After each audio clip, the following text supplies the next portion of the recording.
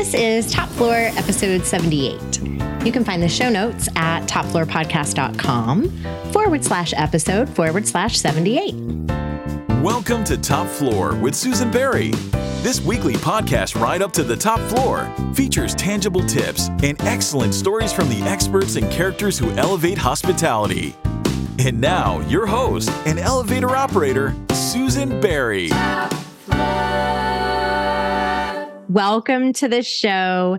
Joanna Jagger started her career on the path to becoming a chef. But after one too many nights of watching servers count their stacks of cash after 12 hours and a dirty apron, she switched teams. Joanna was a server, bartender, and catering manager before deciding that training and leadership development were her true calling. A couple of degrees in human resources and leadership later, she moved into the hotel side of hospitality as an HR leader. Joanna is now an instructor at Capilano University's School of Tourism Management and founder of Worth, a British Columbia-based organization that, in their words, invites women to take their seat at the table, whether it be the prep table, bar counter, reservation desk, or boardroom. Today, Joanna and I are going to talk about the fact that we are long-lost sisters, among other things. But before we jump in, we need to answer the call button. The emergency call button is our hotline for hospitality professionals who have burning questions. If you would like to submit a question, you can call or text me at 850-404-9630. Today's question was submitted by Casey. Here is what Casey has to say. If I go talk to HR for help figuring out a problem with my boss, can I trust that it will be confidential? I get that vibe from my HR manager, but my friends say do not trust them. All right, Joanna, this is putting you on the spot a little bit, but what do you think? Is a conversation with human resources expected to be confidential for an employee? This is a tough one. It depends on the context of the organization. What we have to keep in mind is HR does work for the employer. So I often say that HR can be 49% for the people, 51% for the business. So in that conversation, if you say anything that is really problematic or the HR professional needs to disclose, you can't trust that that information is going to stay there. So I would think about if this conversation with your boss needs to be addressed with HR because you want some kind of remedy and you want it fixed, or if it's a conversation better to have directly one-to-one with your boss themselves to address the problem. What are some of the kinds of things that would require reporting? Like what is something that could come up in this kind of conversation that no matter what, the HR manager could not keep confidential? Any form of harassment. So if anything was problematic around bullying, harassment, sexual harassment, that HR professional has a duty to report that, investigate it. And it could be a whole host of obligations related to the policies of the organization. So there is a duty of care to the people, absolutely. But for liability and legal protection, that HR manager has a duty to disclose. And they should be telling you that in that meeting and not falling into the trap of gossiping or reporting out because that's something they think that they ought to share. It's if they need to share it. Understood. That makes a lot of sense. And obviously for our listeners, your mileage may vary based on the country or state where you live and what those laws are. So Joanna, you and I have a lot in common. As I mentioned, we're almost long lost sisters. One of the weirder things is that we both used to be oyster shuckers. I was terrible at it and I got kicked out of that job very quickly, but you were a champion, ultimately participating in the national competition. How did that happen? You're right. We do have a lot in common. I feel like I'm your Canadian counterpart. So the oyster shucking was meant to be a summer job, and I was in university and I was doing that transition from wanting so badly to be in the front of house. And I got this opportunity with my background in working in seafood restaurants that I could be an oyster shucker, get the chance to serve customers, but also behind the oyster bar. And I was opening 2,000, 3,000 oysters a night and became very quick at it. And so the company I was with decided that I ought to. 3,000? I had Easily. to do like 3 dozen and I could barely make it happen. Sorry to interrupt you. No, this was a big, booming seafood and chop house and a real destination for oysters. So I became quite quick at it over the course of the summer, and they decided to send me to the national championships in Prince Edward Island. This was the Super Bowl of oyster shucking. Everybody there was born and bred to be an oyster shucker. And I was this young woman from Vancouver competing. I can tell you, I came in dead last of 20 participants, but still consider myself the fastest female in the West. So I don't know if that title has been challenged to date. That's amazing. I love that story so much. We also both worked in off-premise catering before starting our hotel careers. Can you think of one of the most memorable events that you catered? So from the oyster shucking, I saw this opportunity to start a catering division of the restaurant I worked at. And over the course of a few months, we were mainly just going out and doing oyster shucking events, a few barbecues here and there. And then one client came knocking at our door, and it was the Ritz-Carlton. Vancouver was about to get a Ritz-Carlton property. They had the site planned out, and they decided to have this big launch. And for whatever reason, they decided to approach this brand new catering division with this 20-something-year-old director and say, would you cater our launch? So the only food served there was the highest end items. The only drink served was Moet Chandon. This was like the fanciest party. So a huge learning opportunity. And Diana Krall sat at the piano and played music. Oh my gosh. It was so fancy, but she got so rattled by the hundreds and hundreds of people that packed that room that after 2 or 3 songs, she said, "Nope, I'm out of here. I'm not playing for this crowd." So I always think that was the most memorable. Oh my goodness, that is insane. I wonder, did she just like flounce off? I think she was thinking to herself, what have I gotten myself into? And here we are trying to pull this off like we knew what we were doing. It was the place to be at the time. It was a packed room. But really great learning for me when I was trying to launch this catering arm. That is amazing. After many years in food and beverage, you decided to make the switch to leadership and human resources. What motivated that change, and what did you do to make the change? I was working in a fabulous environment where it was just enormous learning and leadership, just like I mentioned with catering, and given this opportunity to grow and develop. And I saw this real opportunity to affect that kind of change in organizations through people, through performance, through development.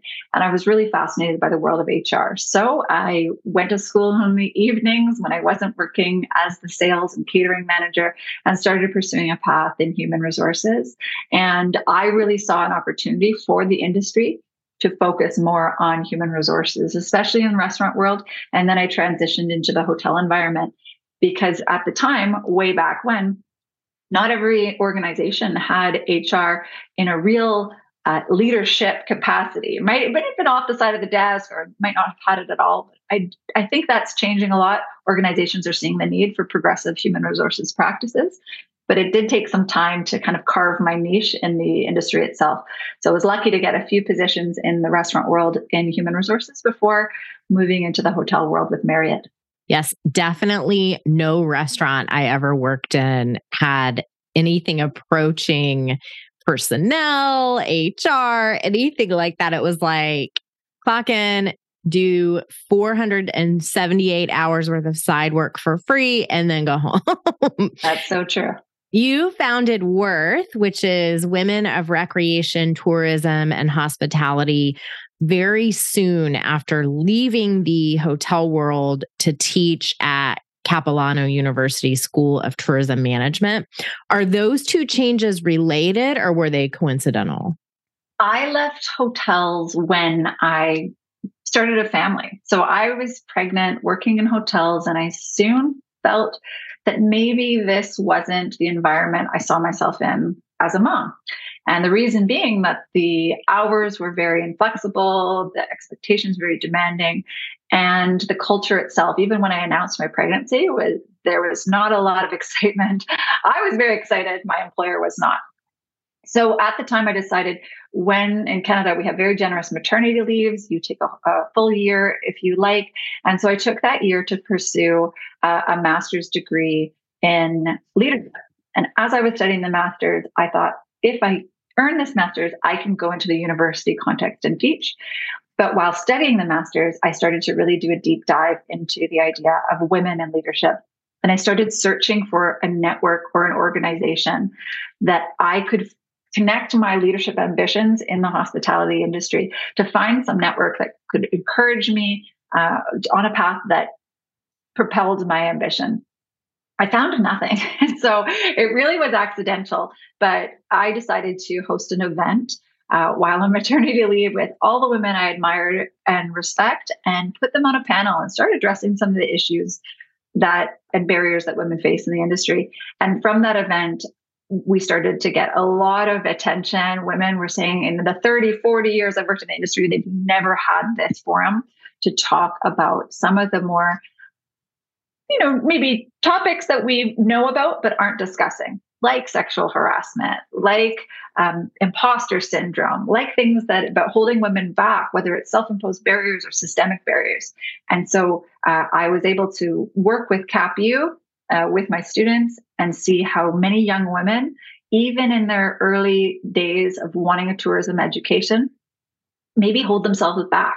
They might say, oh, my dream job is to be a coordinator or a supervisor, where a lot of the boys and men in my class will say, I want to be the general manager. I want to be the CEO. So I really saw this balance between both Worth and CapU as my purpose to accelerate and advance women to think bigger and to get access to those leadership roles and develop their careers.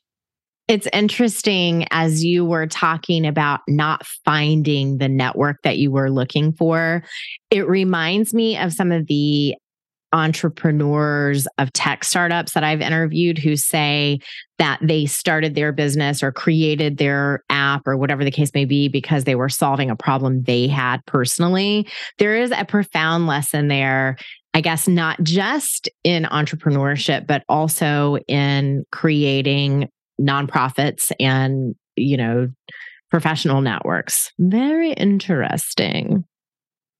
What kinds of things do you think led to founding Worth outside of your experience at the university? Like, was there a specific incident in your business or personal life that you think made you seek out this network, or was it a culmination of multiple things over time? Oh gosh, I don't think any woman I know gets through their career in this industry without some incident, some situation that doesn't feel right. And the challenge with the industry is that a lot of those incidents, of those icky feelings, we ignore. We just laugh off, or we pretend that this is not an issue. This is the way it is. This is the way the business is.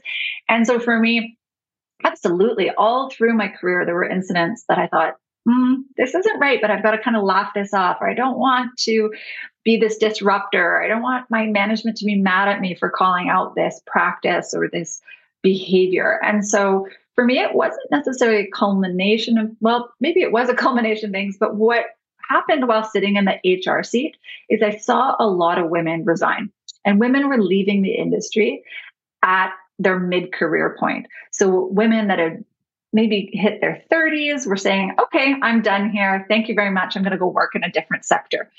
And I thought, what is happening in our industry where we work with and develop the 15 to 24-year-olds is the majority of our industry. We have more women in the industry at that age, and then we let them go. And so I thought, this is why we need an association for women to focus on their career advancement and offer the resources so they see those opportunities, but also address the systemic barriers that exist in organizations that hold women back. So what are some of the things that Worth does? Our mission is to educate, elevate, empower, and also advocate on behalf of women in the industry. So we offer mentorship programs, a number of resources and free events like webinars to teach skills like negotiating your salary or combating a burnout or what imposter syndrome looks like. We build regional events for networking, bringing together panels of women who are at the peak of their career to share their lessons and learning. We do a number of different things related to advocacy as well. So ensuring that women of color are given opportunities. We do a number of things also to advocate on behalf of women. So working with our government here in British Columbia to look at pay transparency, pay equity, having conversations about advocating for racialized women, Black, Indigenous women of color, making sure that organizations are seeing the need to develop women on their teams through metrics and measurements to advance women in management roles.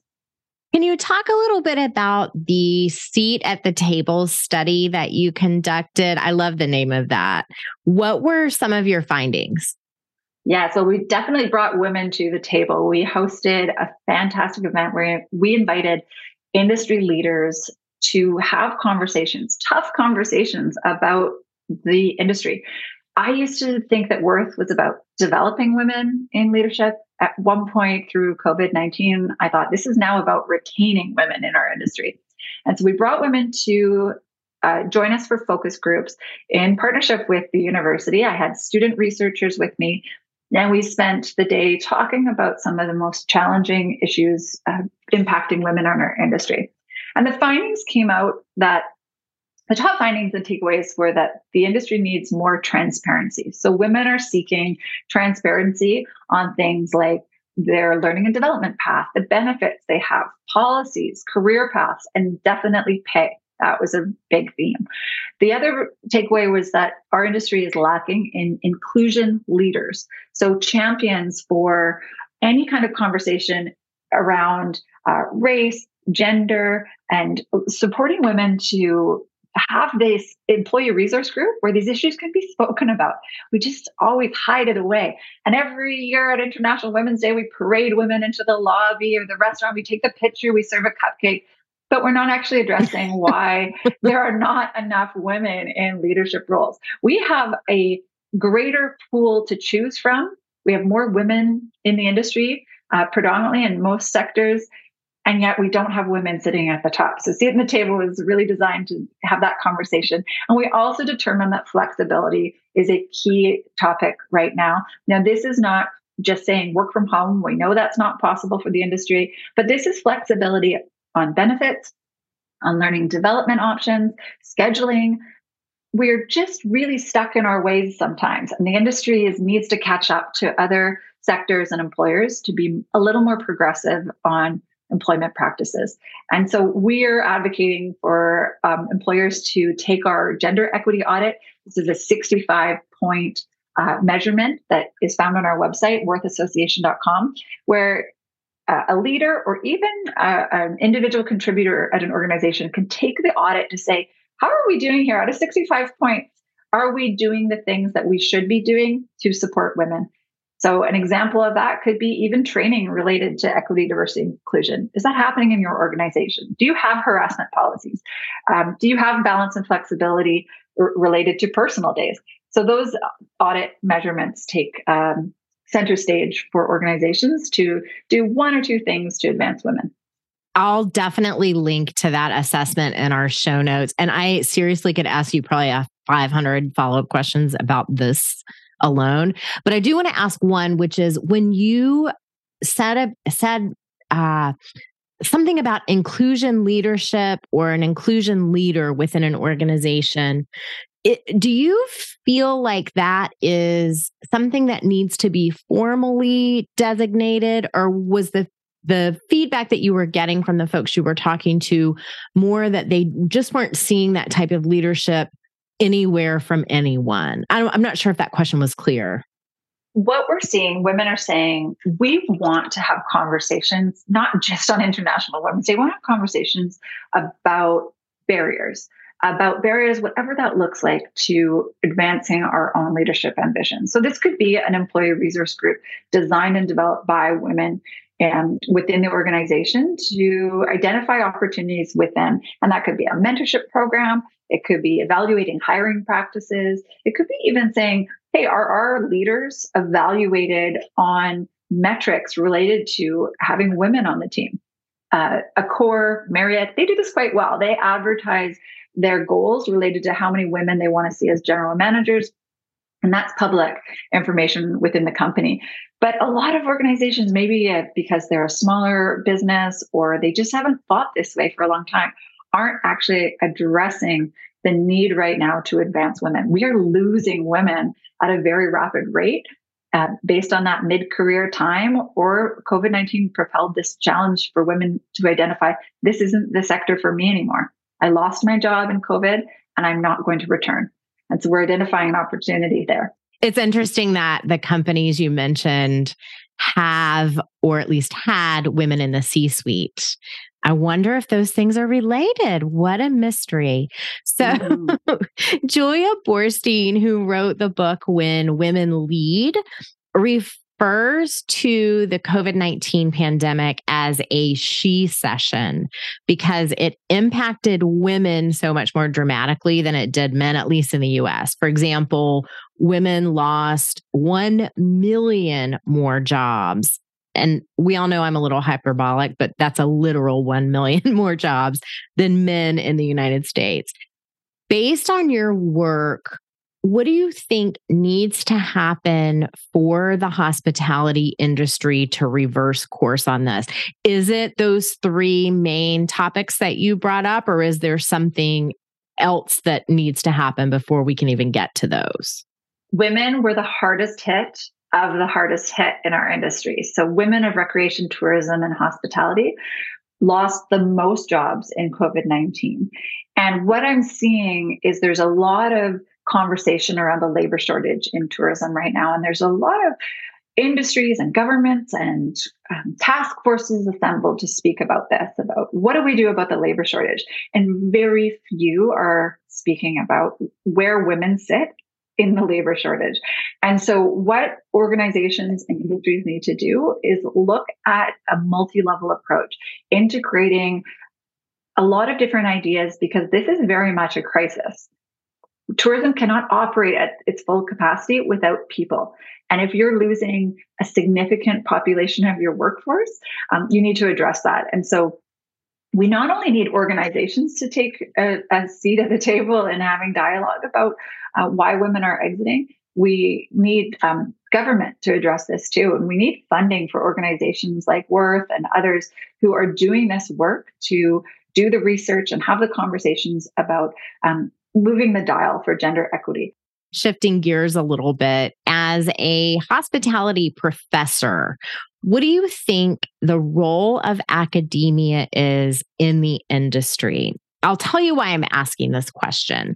It feels like a hospitality diploma in Canada is taken much more seriously than it is in the United States. In fact, I can tell you scores of hotel leaders who would prefer not to hire someone who went to hospitality school or culinary school or some formal training like that. I think it has to do with the fact that so many people in our business, quote, fall into it and figure it out and just work their way up. So they are a little threatened by the diploma situation. I may be wrong about that, but what do you think? That is such an interesting perspective. You know, I look at, if I were to do it all over again, I would absolutely go to a tourism institute, hospitality diploma. This is so much fun for young people to do their education in this stream. Most of these programs are business education. You know, this is not fluffy knowledge that students are learning. They're leaving this program with a foundation of business, but a real sense of the industry needs and the industry operations. Students at Capilano University do a work integrated learning placement, and most institutions do that, where you get to get co-op credits and go work in the field and see what it's like And our graduates are so ready to take on supervision roles and to grow their careers. I think that there's a challenge with getting parents to see the value of these programs and students themselves to see that when they leave after 2 years or 4 years, the skill set that they're taking is very specialized, but also broad in the sense that they get that foundation of business knowledge. I think that we also need to be looking at micro credentials or flexible learning for people who did fall into the industry and maybe have unfinished business with school. And there's nothing wrong with changing course or finding your way back into post-secondary. Maybe you didn't get that finance education and you really want to grow that capacity and business acumen. Well, we should have an opportunity for you to do that without it being a barrier. You should be able to work and learn at the same time. I love two things you just said, so I want to repeat them. Micro credentials, and I assume what you mean by that are certifications, like everyone has the CHLMNOP after their name on LinkedIn. And then the idea of unfinished business with schooling. I was talking to someone earlier today who was talking about how they have a little bit of a chip on their shoulder about not having completed a bachelor's degree. And that is a perfect way to describe it, unfinished business with secondary education. I love that. This sounds like a good time to take a break. When we are back, Joanna is going to describe how the sticky floor is just as bad as the glass ceiling and also explain how to shuck an oyster. Be right back. Top Floor is sponsored in part by the Hunter Hotel Investment Conference, taking place March 21st through 23rd at the Atlanta Marriott Marquis. Hunter brings together the hotel industry's most influential leaders and investors for networking opportunities and insightful sessions on hospitality trends. Deals are built on meaningful relationships, and Hunter is where these relationships are made and deals get done.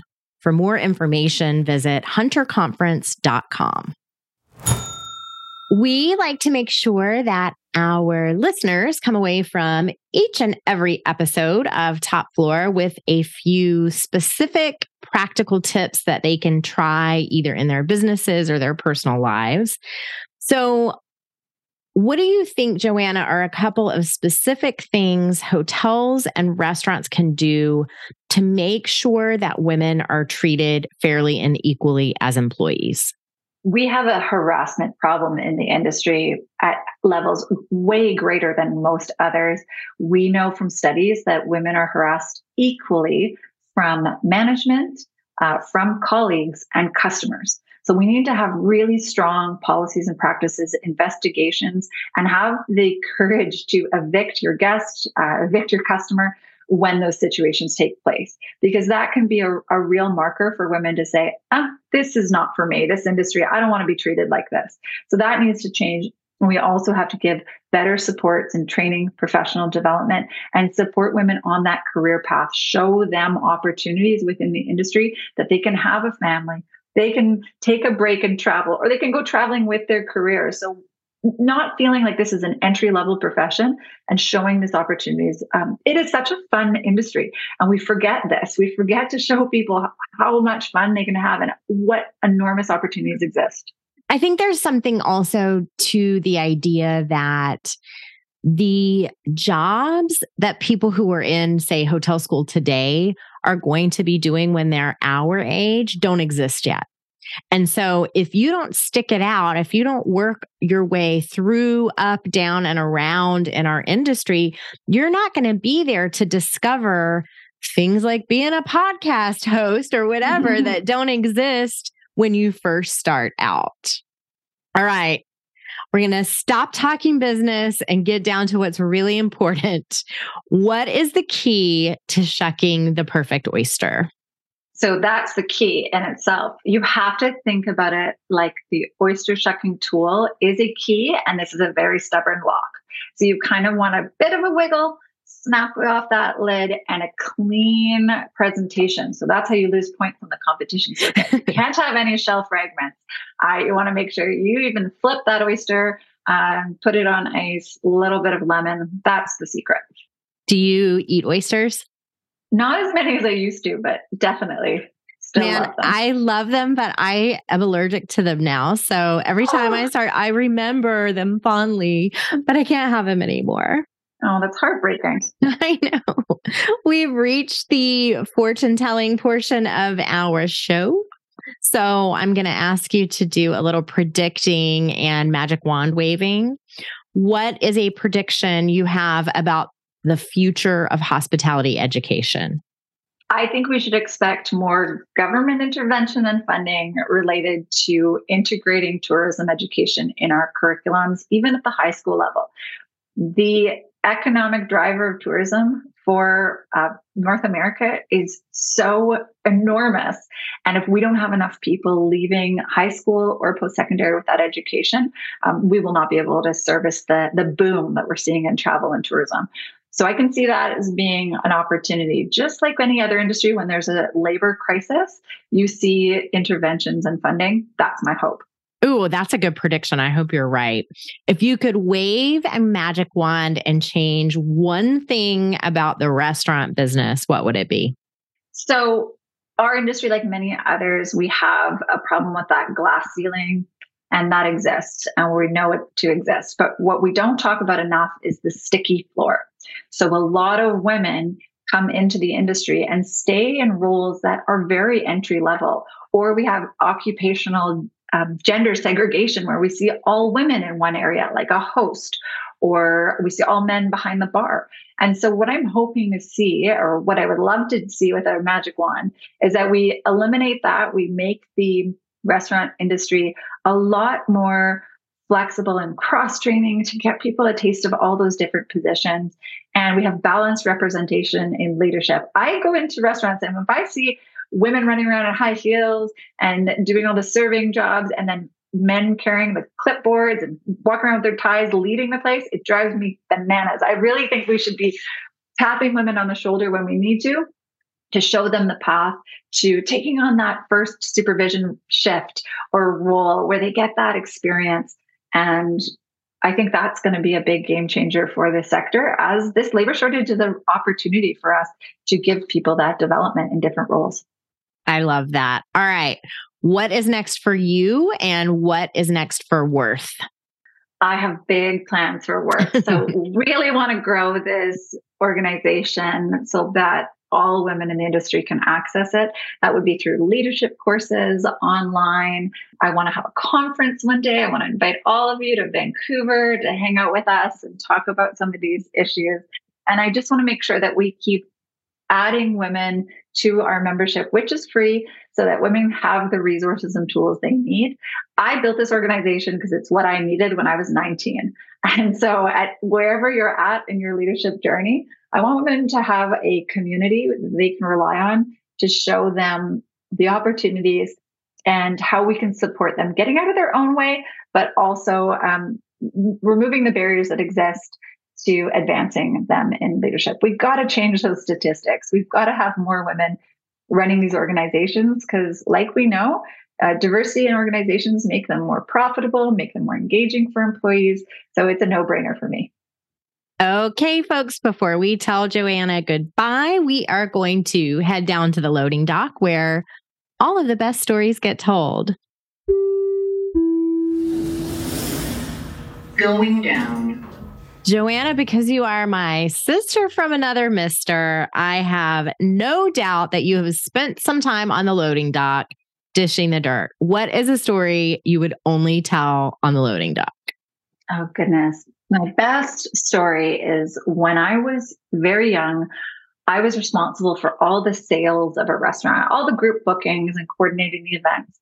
And one January, I booked a party for Mike's birthday. I think Mike was turning 26 years old, and I had about 60 people on the book. I was so proud of myself. They were ordering really expensive set menus. Well, Mike turned out to be a gangster and brought 60 of his gangster buddies all in their leather and their colors. And this was a high-end restaurant, and I had no clue that I was bringing in a gangster. And we actually had in the restaurant at the same time, not only did we have a reporter from the local paper, we also had and kind of like a governor for the Canadian context of one. So we had these people in the room. So imagine the police were called. We have a gang squad unit. The Caesar salads weren't even served before they were ushering all of these gangsters out of the restaurant, set up a roadblock. And now I'm proud to say there is something called Restaurant Watch, which is like a gang squad police protection for restaurants, thanks to my booking that January for Mike's birthday party. Oh my goodness. I have to ask you this. This doesn't make sense at all, but I swear to you, the last Canadian that I interviewed on this show, his story was about a gangster in his hotel. So my question for you is the mafia just like run amok in the entire country and every province? Or is it just a crazy coincidence that you guys keep running into gangsters? What's going on? Well, they're not that nice. Canadians are nice, but these ones aren't. The gangs in Vancouver and Canada were once a little bit more able to go out to restaurants and wear their colors and wear their leather. And now that's really changed. So to protect the public, if anybody has any identifiable gang colors or gear, they're asked to leave. And that's to protect the public. So as restaurants, in my first years in restaurants, we would welcome those gangsters. They spent money. You knew they take care of them. And it's totally changed. We don't have the Hells Angels sitting on our patios anymore. And if they are, they're not able to advertise. And certainly that Restaurant Watch is one of the best things that we have in our province. We have a bar watch program to keep people safe and making sure that the public is not in any kind of crossfire with these rival gangs. So, there's never a dull moment in the restaurant and hotel world. And you learn very quickly how to take care of your customers unless you don't have to take care of your customer. Customer's not always right. Joanna Jagger, thank you so much for being here. I loved hearing about Worth and your career, and I appreciate you riding up to the top floor. Thank you.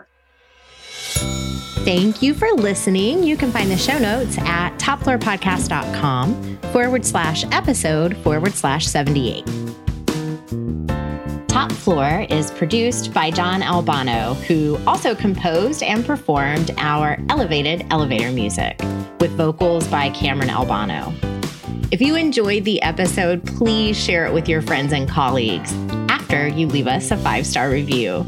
You can subscribe to Top Floor on Apple Podcasts, Spotify, Stitcher, or wherever you like to listen. Thanks for listening to the Top Floor Podcast at www.topfloorpodcast.com. Have a hospitality marketing question? Reach us at 850-404-9630 to be featured in a future episode.